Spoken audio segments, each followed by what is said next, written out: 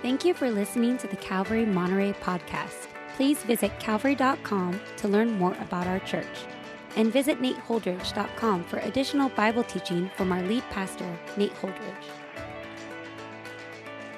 Teaching today is our lead pastor, Nate Holdridge. If you take out your Bibles today, we're going to be in Nehemiah chapter 4. Nehemiah chapter 4, as we continue our study in the book of Nehemiah, thinking about how God renews his people. And Christina and myself were really excited about the growth nights starting next Sunday night, the first Sunday night of each month throughout the year, from starting next week through November. And what we're going to be teaching about is Jesus' famous men and women during those nights. So I'll be teaching the men, Christina will be teaching the women. And for this first session, we're going to be thinking about how a Jesus' famous man and woman responds to God's love. That's really how it all starts. We are responding to something, and it is the gospel message. So we're going to think about the importance of that, talking about the engine room of the heart, rather than just putting on a bunch of male-female features from the Bible. We need to first be thinking about the driving force within and the importance of that. And that's what the Jesus famous person is. The fame of Christ has hit their hearts in a significant way, and they then choose to live in response to what Christ has done. So that's what we're going to be thinking about in a male-female perspective on that first night together. So we'd love to have you there this coming Sunday night. But today we've got a big chapter in front of us. It's one of my favorite chapters in the Bible, Nehemiah chapter 4. So every time I get to one of my favorite chapters, I'm a little stressed out about it because I just have so many things to say about it. So I'm going to try not to say too many things today. But to help me this morning, Kylie Sullivan is going to read the passage for us. If you'd welcome Kylie to the stage today. Kylie definitely has some fans in the church. People love Kylie. Kylie, many of you probably recognize her. She sings on the worship team quite often and is just such a worshipful person, and it really comes out in the way that she leads us in worship. Kylie also works for the Ariel Theater Company out in Salinas, so she works with kids quite a bit, so that means she has a high patience threshold. And she's just a great person, just a real lover of God and one of my favorite people. So it's an honor that she'd read the text to us and for us today. So if you guys would follow along in your Bibles, I think we'll also have it on the screen as well. But she's got a big chapter in front of her, so take it away, Kylie. Thank you, Pastor Nate. All right, Nehemiah chapter 4. Now when Sanballat heard that we were building the wall, he was angry and greatly enraged, and he jeered at the Jews. And he said in the presence of his brothers and of the army of Samaria, "What are these feeble Jews doing? Will they restore it for themselves? Will they sacrifice? Will they finish up in a day? Will they revive the stones out of the heaps of rubbish and burned ones at that?" Tobiah the Ammonite was beside him, and he said, "Yes, what they are building. If a fox goes up on it, he will break down their stone wall. Hear, O our God, for we are despised. Turn back their taunt on their own heads and give them up to be plundered in a land where they are captives. Do not cover their guilt, and let not their sin be blotted out from your sight, for they have provoked you to anger in the presence of the builders." So we built the wall, and all the wall was joined together to half its height, for the people had a mind to work. But when Sanballat and Tobiah and the Arabs and the Ammonites and the Ashdodites heard that the repairing of the walls of Jerusalem was going forward and that the breaches were beginning to be closed, they were very angry. And they all plotted together to come and fight against Jerusalem and to cause confusion in it. And we prayed to our God and set a guard as a protection against them day and night. In Judah it was said, "The strength of those who bear the burdens is failing. There is too much rubble. By ourselves we will not be able to rebuild the wall." And our enemies said, "They will not know or see till we come among them and kill them and stop the work." At that time, the Jews who lived near them came from all directions and said to us 10 times, "You must return to us."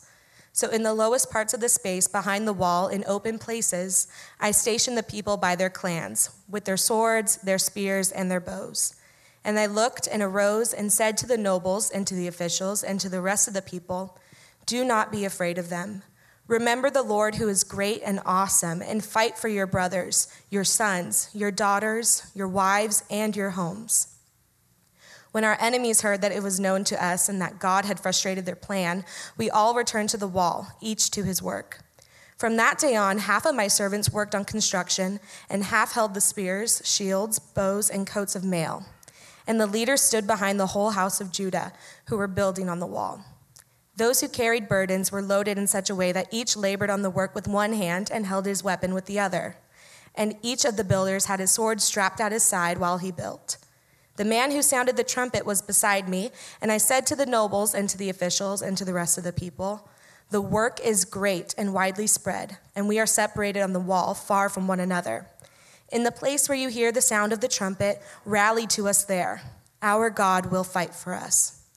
So we labored at the work, and half of them held the spears from the break of dawn until the stars came out. I also said to the people at that time, "Let every man and his servant pass the night within Jerusalem, that they may be a guard for us by night and may labor by day."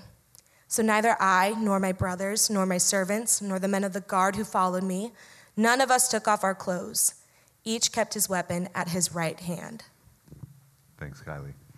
Father, we just come to you. We want to pray for Kylie this morning. We're thankful, Lord, that she's part of our church family, and we are thankful for everything that she brings, Lord, the joy that she has in you, her desire to serve you with her life, her talents and gifts and abilities, Lord, that she's lent to us, Lord.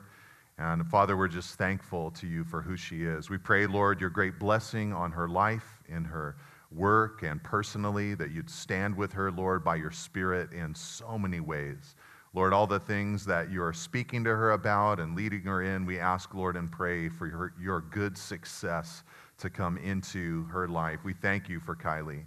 And we ask, Lord, now that you'd help us in your word as we think about Nehemiah chapter 4. We pray that you'd speak to us from it, Lord, and that you'd help us see how you stand with us when the opposition comes. And so we pray for this now, Lord. In Jesus' name, we pray together. Amen. Thank you, Kylie. One more service, don't forget.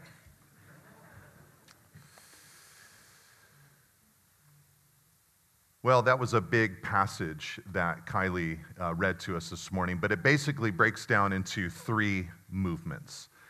In the first movement, a man named Sanballat with his sidekick Tobiah challenged the people of Israel about the rebuilding effort with a series of questions that are designed to be insulting to the people and get them discouraged about what they've begun. In the second movement, the enemy coalesces together to try to discourage the people of Israel. And three speeches are unloaded by the Israelites and their enemies. All of the speeches from all of the groups basically say, we should stop building. This is too hard. We should go back to the way life was before. And in the third movement, it's filled with weapons and guards and warning systems in case the event of an attack occurs. It's filled with trowels in one hand and swords in the other hand. But in all three movements, God is the answer to the problem. In the first movement, you might have noticed that Nehemiah responds to the ridicule of the people with prayer. He says, "Hear us, O our God." So he turns to God as the answer in the first movement. In the second movement, when the speeches that are designed to dissuade people from doing what God has asked them to do land upon the people of Israel, Nehemiah gives a speech of his own, and he tells the people at the center of his speech, remember the Lord. So he knows that God is the answer. They need to be thinking about the Lord in the midst of those discouraging thoughts. And then even in the last movement that's filled with weaponry and preparation for battle, in the midst of it, Nehemiah gives another speech, and in the middle of that speech, he says, our God will fight for us. So in all 3 episodes to Nehemiah, God is the solution. God is the answer. This opposition has come into their lives. They've gotten off to a great start. They're about to experience an incredible breakthrough of God's Spirit. They're going to experience renewal if they keep pushing forward in it. They've received the burden. They know that God has provided for it. They are engaged in the work that God has called them to. But this moment, this crucial moment, I think it's the moment that many of us are living in even right now. God has put on our heart the desire to start afresh. God is driving us towards a period of renewal. He wants us to experience His presence in our lives. We've got the burden. We know we've got the resources. We've begun.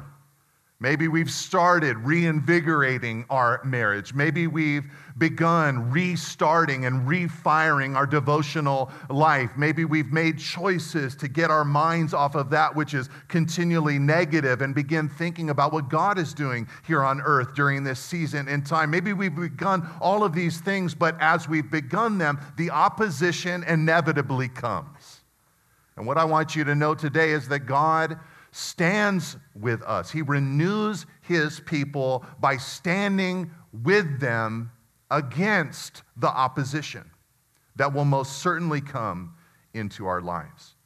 And just as Nehemiah served the people, God served the people through Nehemiah. And I think that God, in this passage, wanted His people to re-hear His voice, to refocus upon Him, and to re-engage with Him against the enemy. And I think the Lord wants to do all 3 of those things in our lives as well. He wants us to re-hear Him almost every day of our lives, refocus upon Him every day of our lives, and re-engage in the fight with Him, partnering with Him here on earth every day of our lives. So let's think about those 3 things today from these 3 movements in this text. The first thing that I want us to consider, I said it already, is that we must rehear God's voice if we're going to endure. We need to rehear God's voice if we're going to endure. Now, where I get this is from the attacks that were brought against the people of Israel. Like I said, and like we read, this man Sanballat comes in and he asks a series of 5 questions about the Israelite people. Not even really to the Israelite people, but to his own people. But these questions inside this speech from Sanballat were designed to penetrate into Jerusalem and get the people of Jerusalem discouraged about their own situation. Now, this guy Sanballat, we've already seen him before. If you were here for the teaching on Nehemiah chapter 2, or you listened to that online, you know that Sanballat appeared at the beginning of the episode when Nehemiah came to Jerusalem in the first place. Sanballat saw that a man had come from afar to seek the welfare of the people of Israel, and it says in Nehemiah chapter 2, verse 10, that he was greatly displeased about this. You see, Sanballat had some skin in the game. He liked the status quo. He was in a position of power and authority over the people of Israel. And in that authoritative place, he liked the people of Israel, God's people, living in subservience to him. At the end of Nehemiah chapter 2, when the people of Israel strengthened their hands to work, Sanballat again emerged and tried to rebuke the people for rebuilding the wall, starting this effort. And you might remember what Nehemiah said to him in Nehemiah 2, verse 20. He said, "You have no portion or right or claim in Jerusalem." Nehemiah would not entertain Sanballat's voice at all. But now Sanballat appears again with these 5 questions. And I think these 5 questions, to me, they have always stood out as 5 questions the enemy uses to try to challenge us today. In the first question, Sanballat said, if you look in your Bible there in verse 2, what are these feeble Jews doing? What was that question designed to raise up in the heart of God's people? It was designed to create in them this spirit that thought, you know what, I am weak. I don't have strength. What am I even doing here? I don't have the ability to get this renewal effort accomplished. His second question was, Will they restore it for themselves? Will they restore the city for themselves? I think this was Sanballat's way of saying, this is such a massive project. What do they really have? Just this collection of families that are going to have like a family picnic and rebuild this city? This is something that construction people do, not families around the wall of Jerusalem. This is too big of a project. And I think oftentimes as God's people, we feel that way in our lives. Man, I need renewal. There's an area of my life that is in disrepair. And we begin feeling as we embark on the journey of seeing those things healed and restored that it's too big for us. We can't possibly accomplish it. His third question was, will they sacrifice? You know what this was? This was mockery of their worship. Another way of saying this would be to say something like, you think you're going to pray the wall up? You think that's going to work? God gave you a sacrificial system, and He gave you worship, and He gave you prayer, and you think that's going to get the job done? And oftentimes when we're crying out to God in a place of desperation, we know we need His renewal, the enemy will whisper in our ear, you think that's going to work? The fourth question was, will they finish it up in a day? That question was designed to ridicule them for the lack of speed with which they were going to rebuild the wall. Now, Sanballat didn't know how quickly they were going to rebuild the wall. It would take 52 days for that wall to get built. But isn't that often the way the enemy speaks to us? Why is this taking so long in your life? The slow process of growth. Why does it take forever? And his final question was, will they revive the stones out of the heaps of rubbish and burned ones at that? This was his way of mocking them for the materials at their disposal to get the job done. And the enemy loves to do this one. When we're feeling like, well, God, what has God given me for renewal? He gave me the Bible, He gave me prayer, He gave me fellowship with other Christians, and we begin feeling like surely those aren't the things that I need. Surely those materials can't truly get the job done. It's got to be something else. And after all these questions, Tobiah, Sanballat's friend, servant, rolls in and says in verse 3, yes, what they are building, if a fox goes up on it, he will break down their wall. This is like the height of maturity, don't you think? It's like I almost imagine Tobiah sneaking around Nehemiah trying to pants him or something, and it's just so juvenile. Now, if any of these questions, if any of these statements were true, or the final word, they would not have had to say these words. They could have just kicked back and let the project fail. But because they were terrified of the progress of God's people, they felt they had to sow seeds of doubt into the Israelite minds. Perhaps then the momentum would stop. Perhaps then Sanballat and Tobiah could continue on in the status quo. And I think this is important for us to understand, that the verbal assaults that are brought against us, sometimes even from within our own minds, are often, listen to me now, they are often a response to progress. They're often a response to God working and God moving in our lives. There's action, there's movement, there's change, there's transformation, and it's then that the enemy begins to freak out. The enemy of our souls hates when we have momentum towards renewal. And it's then that the lies and the challenges are the strongest. So what did Nehemiah do? Well, Nehemiah would have none of it.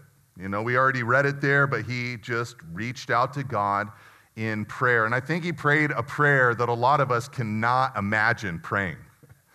I mean, Jesus told us to pray for our enemies, but I don't think any of us think like this. Because he prays a lot of crazy stuff. He says in verse 4, he says he wants them to be plundered and turned into captives. Like, hey, what are you praying for right now, Nehemiah? Well, I got these neighbors. He prayed that their taunt would turn back on their own heads. He prayed that God, verse 5, would not cover their guilt and that they'd be blotted out from his sight. Okay. If anything, this was an honest prayer. How he's feeling, the sense that he's having, it's an honest prayer. But I think that he's praying this way because what he's defending is not just his own honor and kingdom, but the honor and kingdom of God. These are cries, in a sense, against injustice. And he's like, God, you see this injustice. This is not right. You need to deal with it. Now, there's a lot of people in our society that can't imagine a God that would execute justice, but there's a lot of people in a lot of other societies in the world that can't imagine a God that wouldn't execute justice. And Nehemiah, he just says, God, you have to take care of this. I'm not going to take matters into my own hands. I'm entrusting you with all of this. I'm giving it to you, and the rest is up to you. But I think that his response serves as an excellent example for all of us. Nehemiah wasn't going to hear those words. Instead, he wants God to hear him. And I think, in effect, as he prays, he is getting from God what he needs. He is hearing God. I mean, if you think about it, what Sanballat and Tobiah said could all be used in a way to help the people of Israel rehear the Lord's voice. I mean, take, for instance, those moments where you feel weak. Do you ever feel weak? I know for me in my devotional life, I get done reading the Bible and then I'll go like on a little prayer walk. And it's comical to me how often my prayer walk begins with, God, I feel so weak right now. I don't know if it's because it's early in the morning or what, but I just generally have that sense. There's stuff in front of me. There's burdens, decisions, responsibilities. God, I feel weak for those things, and I need your strength. But as you're feeling that weakness, could it be that you need to rehear God's voice? 2 Corinthians 12, verse 9, for instance, tells us that Christ's power is made perfect in our weakness. It's almost like you could say to Sanballat, like, I know. I know I'm weak, but Christ is powerful in me. Or there might be times where you feel like the repairs that need to be made in your life or in your church are just too massive. They're too big. That's what he said to them. Like, you think you're going to do that project? You think you're going to get that done? You think you're going to rebuild that city? But perhaps it's in those moments that we need to rehear Jesus' voice saying, but all things are possible with me. Mark 10, verse 27. Perhaps at times you might feel like your public or your private worship is a waste of time. Like, man, I could have slept in longer. Why did I do this? Or I could have been prepping for the football game. Why did I go to church? Why did I waste my time in that kind of way? But Jesus, in those moments, might want you to rehear his voice from John 15, verse 5, where he said, if you abide in me and I in you, you will bear much fruit. So spend time abiding in me. Or the times that you feel that progress is coming too slowly. Christ might want to remind you of 2 Corinthians 4:16 in that moment, that though the outward person perishes, the inner person is being renewed day by day. Every day the Lord is working in you. He's changing you slowly but surely into Christ's image.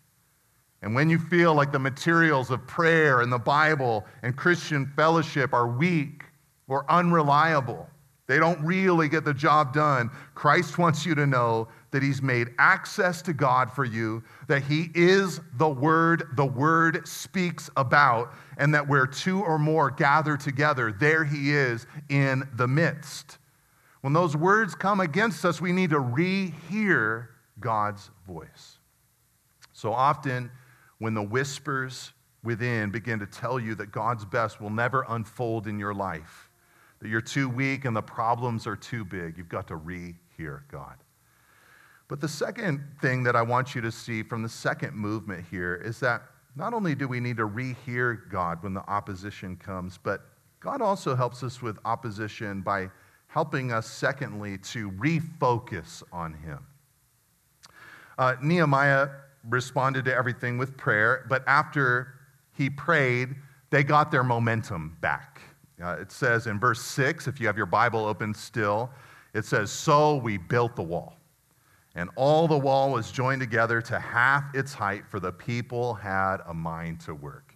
To me, that is one of the more beautiful verses in the book of Nehemiah, but it's also one of the more dangerous verses in the book of Nehemiah. Beautiful because they had a mind to work, but dangerous because they were halfway up, and halfway is a dangerous place in life. It's dangerous because I think it's at the halfway mark of many of our pursuits in Christ that discouragement is often its sharpest, that we're most susceptible to giving up.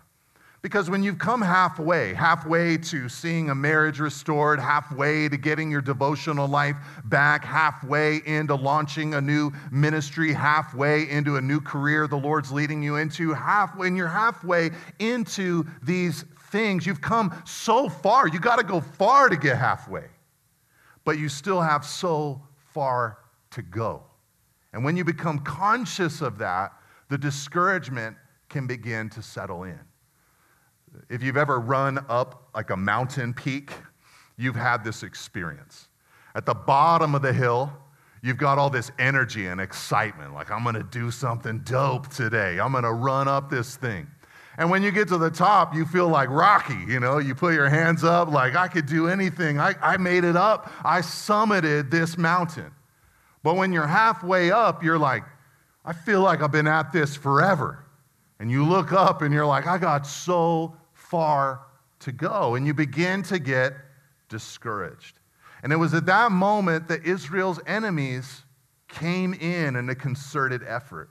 On every side, it says in verse 7 and 8, north, south, east, and west. That's what it means when it says that Sanballat and Tobiah, the Arabs, Ammonites, Ashdodites, plotted together to come and fight against God's people. From all sides surrounding Jerusalem, they came in that moment. And their goal, notice it in verse 8, it says their goal was to cause confusion in Jerusalem. And that's exactly what happened. Confusion broke out in Jerusalem with 3 speeches from 3 different groups of people.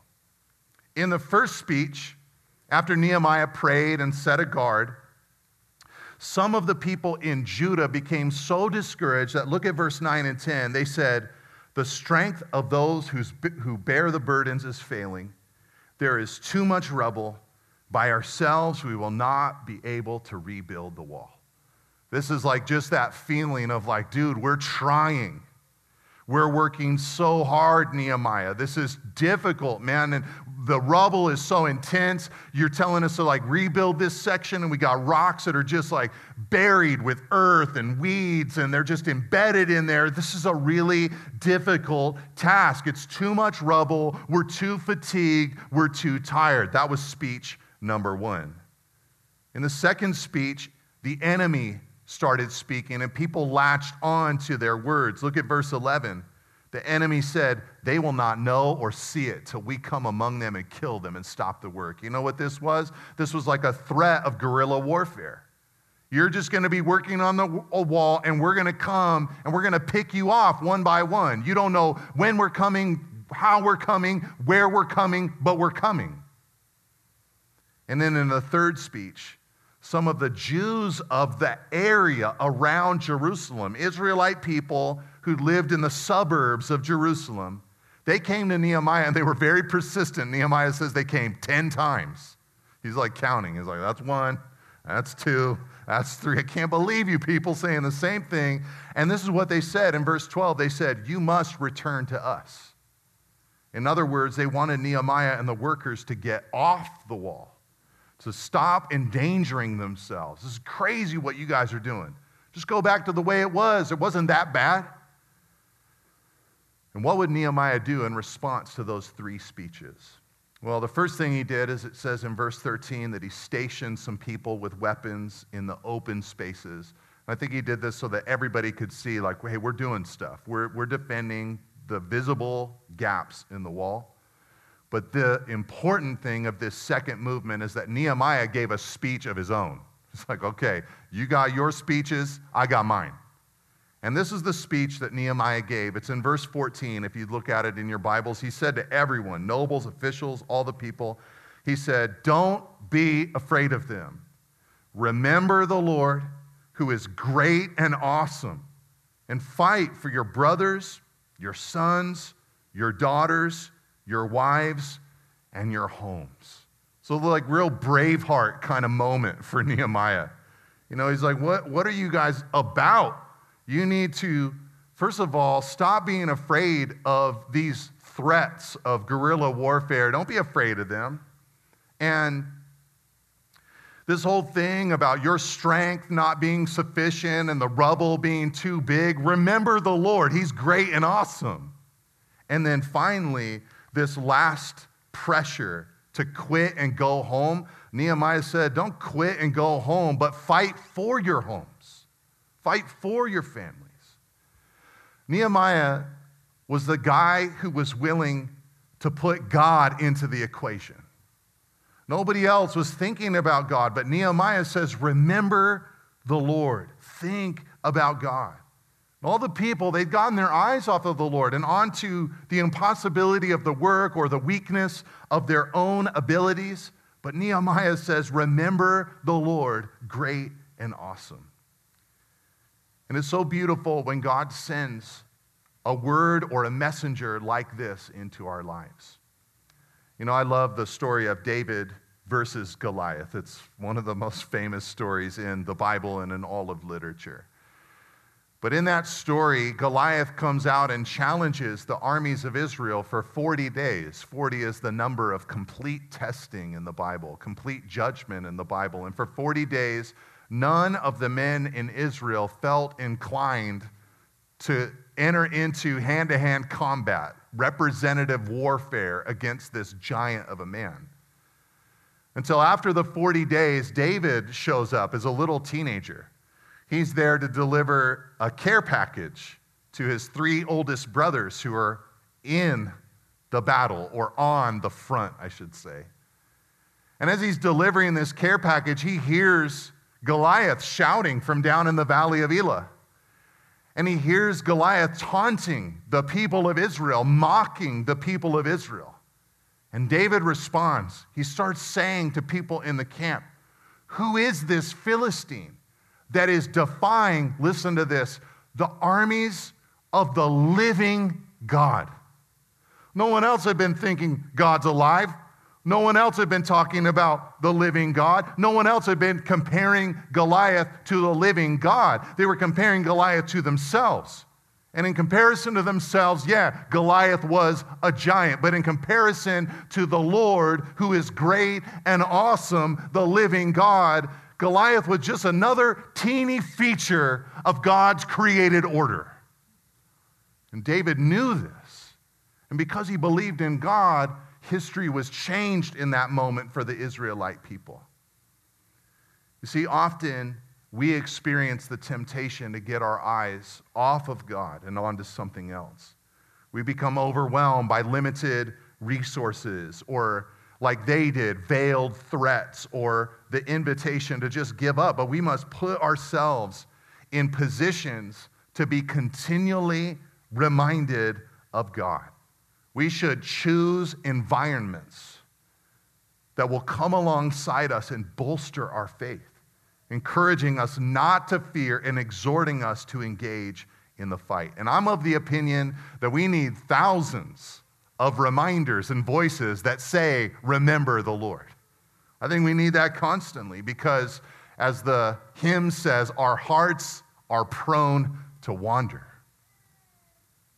But God is gracious with us, and he gives us those thousands of reminders. He gives us the communion table so that every time we eat the bread or drink from the cup, we remember his body that was broken for us and his blood that was shed for us. He gives us his word, and I don't know if you've noticed, but there's a lot of it. He gives us his word so that when we think about it, meditate upon it, not just read through it quickly or skim through it, but think about it, pray on it, we'll remember who he is and what he says about us. He gives us one another as reminders of who God is. Even depositing the gifts of his Spirit into other believers around you so that they might speak into your life, reminding you of who the Lord is. He gives us pastors and other messengers to repoint us to the same old message of the cross over and over again. And he even puts his Spirit inside of us individually to awaken our conscience, and if we'll listen, to remind us all day long of him. In thousands of moments and minutes, God works to help us refocus on him. And I think it's good for us to avail ourselves of his methods. You see, some of you guys right now, you are in that halfway up place that I talked about earlier. You've tackled the restoration of your marriage. You've launched into a new ministry venture for Jesus. You're trudging through parenting teenagers, or you're a teenager trudging through your parents trying to parent teenagers. You've set out to kick some habit or vice in your life. You've decided to read the news less. You've kick-started a morning devotional time with God. You've started setting aside a day each week for worship and rest. You've set out to become a reader. You've begun to be generous. Don't give in to the voices that tell you it cannot or should not be done and that you should go back to the way things used to be. Don't listen to those speeches. Instead, listen to the better speech that tells you not to fear, to remember God, and to fight.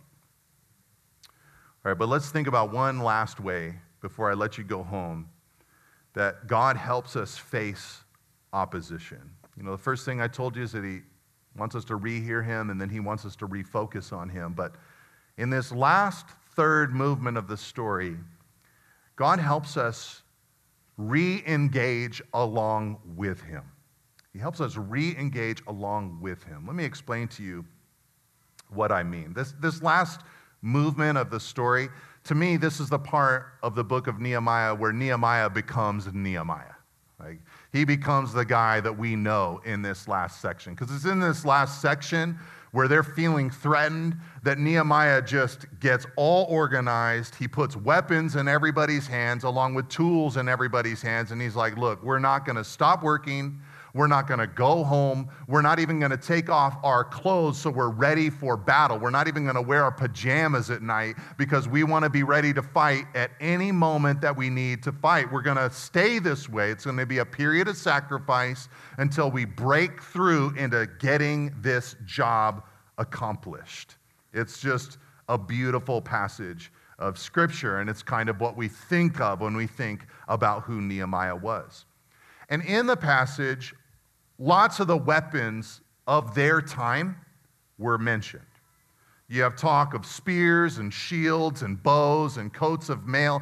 Nehemiah even organized this advanced warning system through trumpets. If a trumpet blasted on one part of the wall, then everyone else knew an attack is coming there. We need to run to that area to help defend that portion of the wall and help the people that are in that place. Over a dozen times in this passage, Nehemiah mentioned their weapons, and they were ready to use them, like I said. You know, they had a watch at all times. They were sleeping there on the wall at night. They were ready. But nestled in the midst of this whole movement, this whole last episode, all this strategy, all this preparation for war, Nehemiah gives another speech. Right after he announces the trumpet blast system, he says in verse 20, look at the verse there in your Bibles, he told everyone, he said, our God will fight for us. Our God will fight for us. Now, you'd be forgiven if you were a little confused by that statement from Nehemiah. After amassing a bunch of weapons, after strategically spacing the people, after setting a guard, after organizing shifts, Nehemiah said, God will do the fighting. Seems like Nehemiah thought that he and the people would do the fighting. But he says, no, God will do the fighting. In Nehemiah's mind, who would do the fighting? Would God do the fighting? Yes, he says it. But would the people do the fighting? Yes, That's why he gave them weapons. So did that mean that he thought that God would not do the fighting? No. He thought both were true. That's really the story of Nehemiah. Nehemiah's whole story is one of God's sovereignty interplaying with human responsibility. God would do the fighting, but so would the people. And that's how Nehemiah felt. That's how Nehemiah thought. That was his grid with which he looked at the world. I didn't mention this back in Nehemiah chapter 2, but when Nehemiah came into town from Persia, he had a military escort that was protecting him the whole journey. And the reason that's significant is because Ezra, the priest, who was a contemporary of Nehemiah, had made that same journey just a few years earlier. And when Ezra made that journey, the king offered a military escort.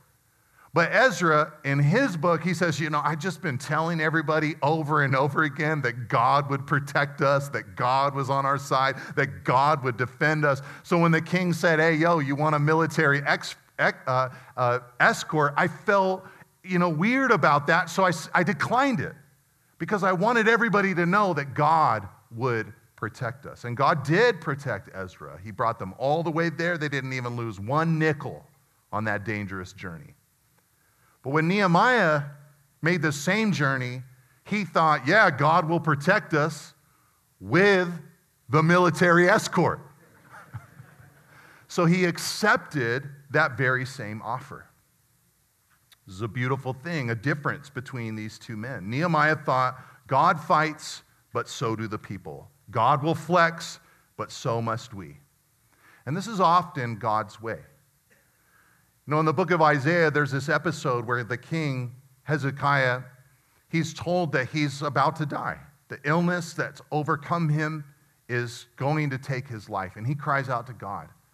And God answers his prayer with the prophet Isaiah. Isaiah announces to him, you're going to live, you're going to get 15 more years of your life. God's going to heal you. And then Isaiah tells Hezekiah to take some medicine. So who healed Hezekiah? God or the medicine? Yes.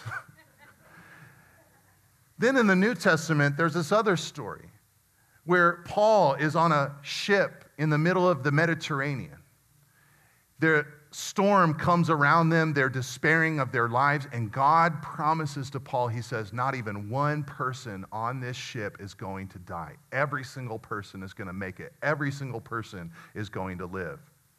Then as time passes, some of the sailors think to themselves, man, we got to get out of here, and they start cutting off the lifeboats so they can get in them and escape from the boat. And Paul, in a moment, in a flash, he tells the captain of the ship, he says, if these sailors go free, not one of us on this boat will live. So who's saved everybody? God or the sailors? Both. Yes. You see, there are times that we need to embrace this perspective, that God will fight for us, but that we must fight along with him. We're not alone in the fight. It is God's fight. He gives us the gifting and the energy and the power and the endurance to fight. The fight is all his. At the end of the day, you have to say, our God fought for us, but we're right there with him. And even though the credit is all his, we have to understand, does God fight or do we? Yes. But for what? What do we fight for? What is God asking us to join with him in? What is God fighting for that we are also fighting along with him for? Tons of things. Think about the fight for your own sanctification and spiritual growth and transformation. God is fighting for that, but you should too. For spiritual growth, for healthy marriages, for growing churches, for strong families, for gospel-oriented friendships. All of these things God is fighting for, but we must be fighting for them as well.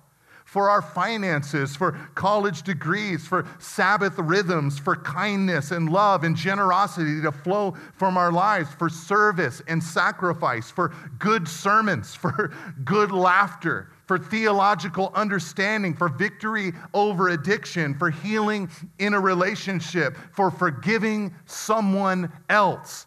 God is fighting for these things, but he's saying, I want you to fight with me. At the end of the day, you'll say, God fought for me, but he's wanting you to be engaged in the fight. He's wanting to fight through you.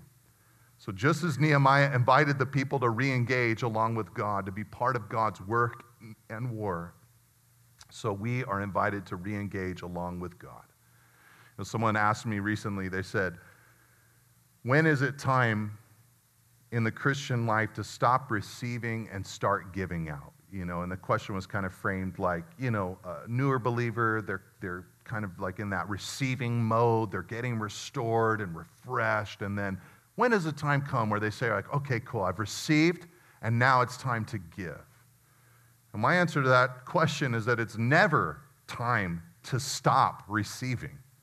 Even as you're giving, you should be receiving from the Lord. It's the Lord fighting through you.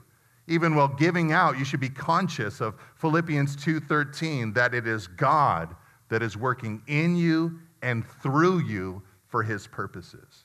God fighting for you.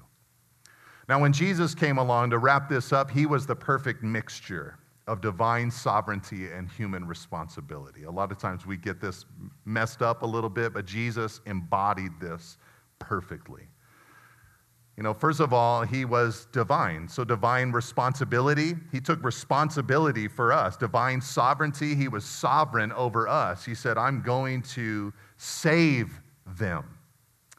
But when he came, he became one of us, the Son of Man, to fulfill the perfect law that we could not fulfill. And like Nehemiah, when Jesus came, he did some of the same things that Nehemiah did, only better. He didn't believe the lies and the attacks or the assaults of the enemy.